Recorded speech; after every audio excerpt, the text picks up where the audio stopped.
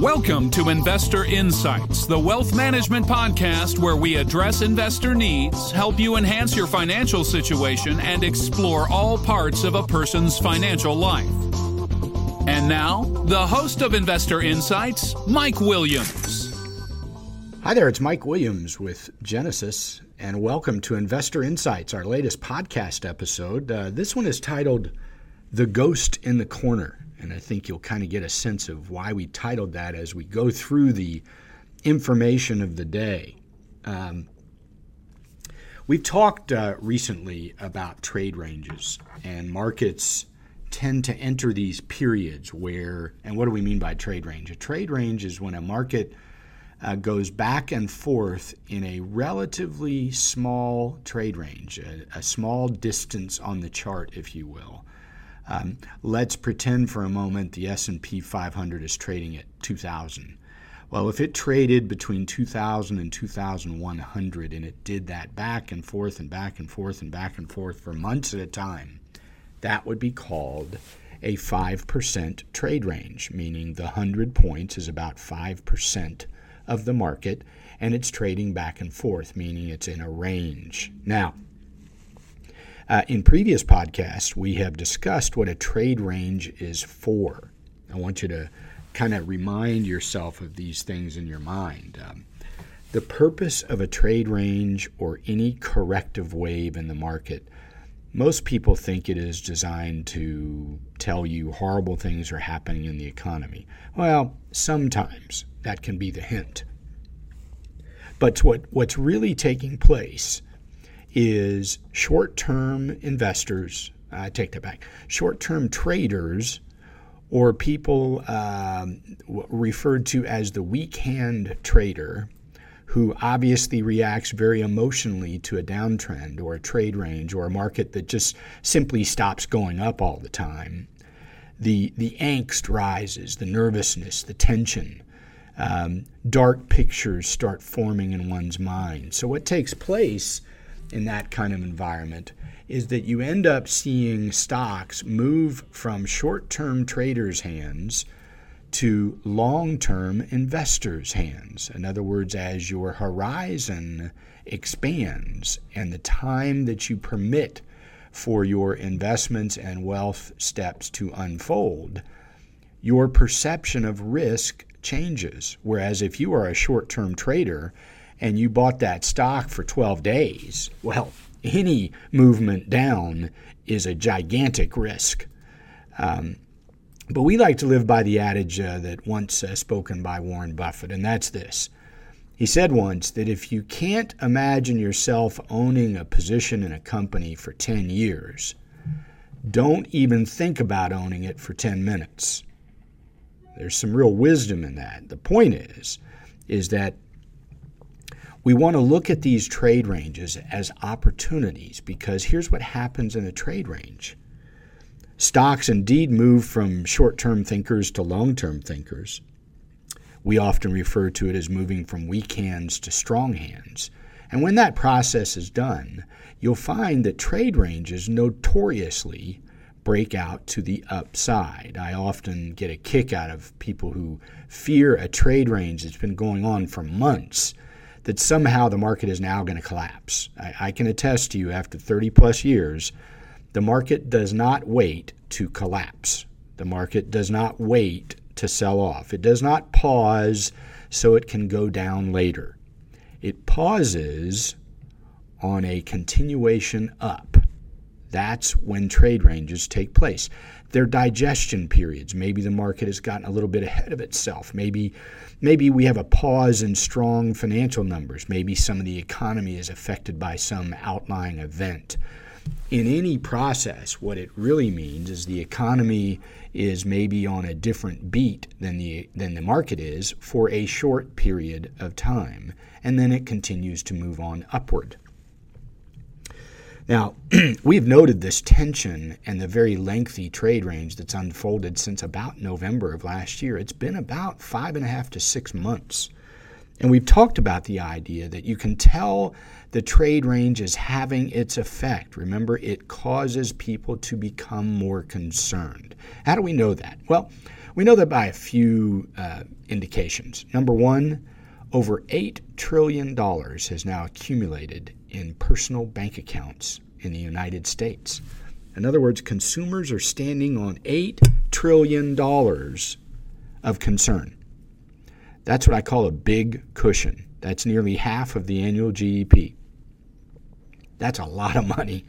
In fact, if you look at money circulation, it's stated that a dollar moves 5 to 6 times in the marketplace. So the cycle of money growth, if we spent that $8 trillion, that would be nearly 3 years of our annual GDP by the time it's sifted through all the hands of the economy. Now, the other thing we know is that people have been selling their equity mutual funds at near record pace. They are terrified of these new record highs. They are still very, very nervous. And the nightmares of 08 and 09 and the tech bubble of 15 years ago now still rest just under the surface. We know that by how they are acting. We know that by how much money is in bank accounts. We know that by how gold acts, how bonds act, how they still buy more bond funds than they do stock funds, even after the market has rallied 11,000 points from the lows reached in the Great Recession of 08 and 09. Now, how else do we know? Well, this is very special about this particular podcast. The most recent AAII bullish sentiment readings have come out. And I would attest to you, I'm going to describe this chart to you, but I will tell you, if you have a moment, jot down our email, info@genesisinvestor.com.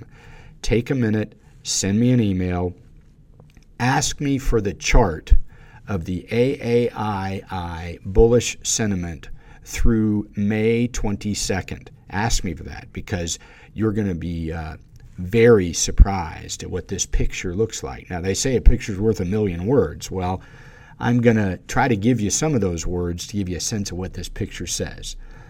There are readings every week from thousands of investors across the crowd psyche, and they tell you how they feel about markets at AAII.com. They either feel bullish, bearish, or neutral. Technically, there's also a column for I think a correction is coming. That's included in the neutral reading as a percentage. Now, what's vital about this is that the latest reading shows 25.2% are bullish, meaning 75% are bearish or are concerned about a correction. Now, why does that number matter? I'm going to give you some other periods of time when the number was as low as it is now, okay? Early 2013, thousands of points ago on the Dow. Early 2012, thousands of points ago on the Dow. Early 2010, many thousands of points lower on the Dow. And staggeringly, early 2009. Now, when I say early 2009, we must remember that was the end of the market collapses all over the world and the end of the debt crisis and the real estate crisis and the stock market crisis and Wall Street going bust and banks going bust and the government having to bail everybody out. In other words, the world was indeed ending in a lot of people's minds. But here's what's fascinating. The bullish reading back then was 22, and now we're at 25.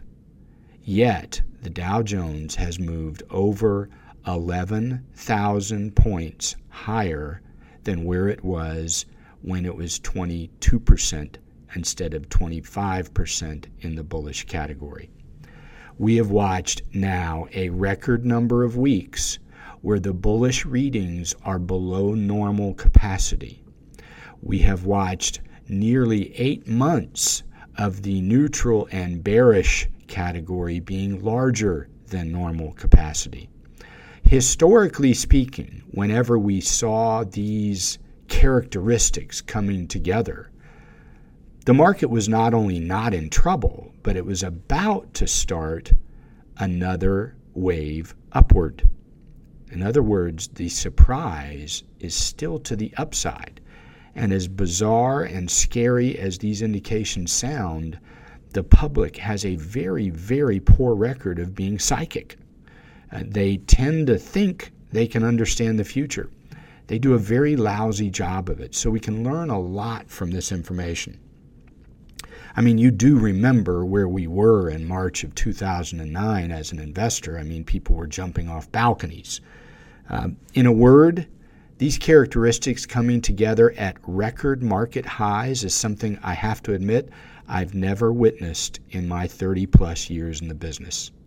If I were looking at this data and did not know where the stock market was, the last thing I would tell you is that it must be at a record high. That would be the very last thing in my mind. So you can see how perplexing this situation is. I can imagine the crowd psyche has become so confused they don't know which end is up. But more importantly, they're suffering what we call altitude sickness.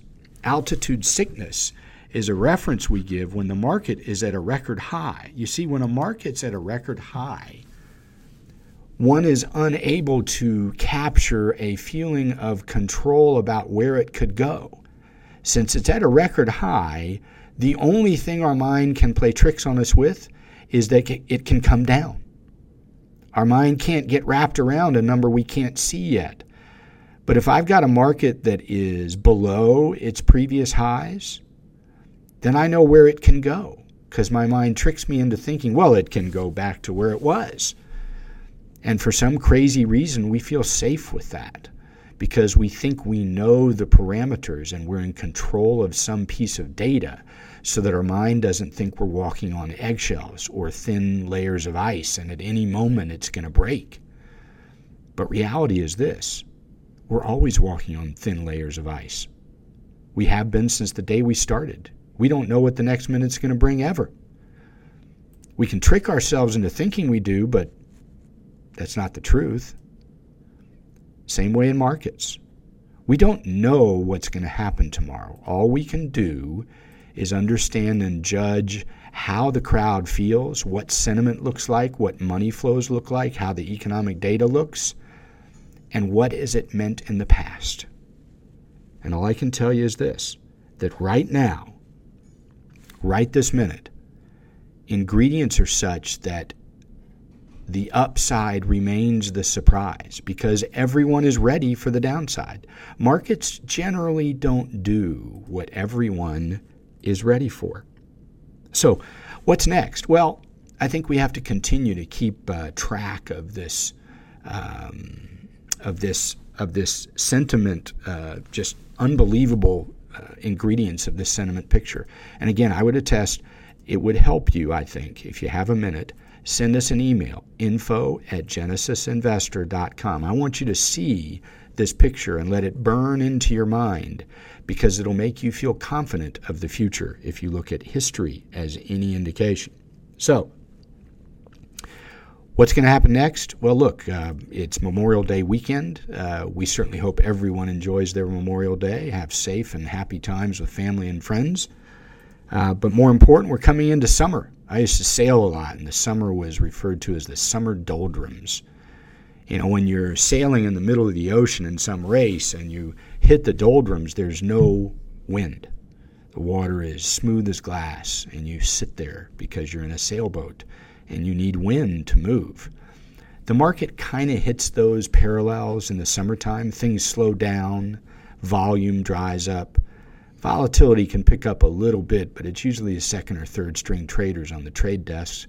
And most people are away on vacation. Kids are out of school, people are at the beach, they're traveling, they're in their car, they're on a plane, they're in the airport, or they're in some hotel or resort or beach somewhere having fun and being unproductive. So sometimes we get what's called a summer swoon. Usually it happens somewhere in July or August or spread between the 2 months. And very often it's the low of the year. Just look back in history and you'll see what I mean. And people love the idea that they miss the summer swoon, so they sell in May and go away. We're kind of the other side of that coin. We try to express to clients, you want to be around when things are cheaper. It's foolish to buy them when you get back, already rallied back up. So, we can expect some choppiness, but we should pray for a summer swoon. If we can get a setback wave, ideally in the middle of summer, as I said, then it should provide a solid window of opportunity to build for the long term, for those investors with a long-term perspective in mind. Well, why would I say that? In a word, Generation Y. The baby boom represented 78.2 million people.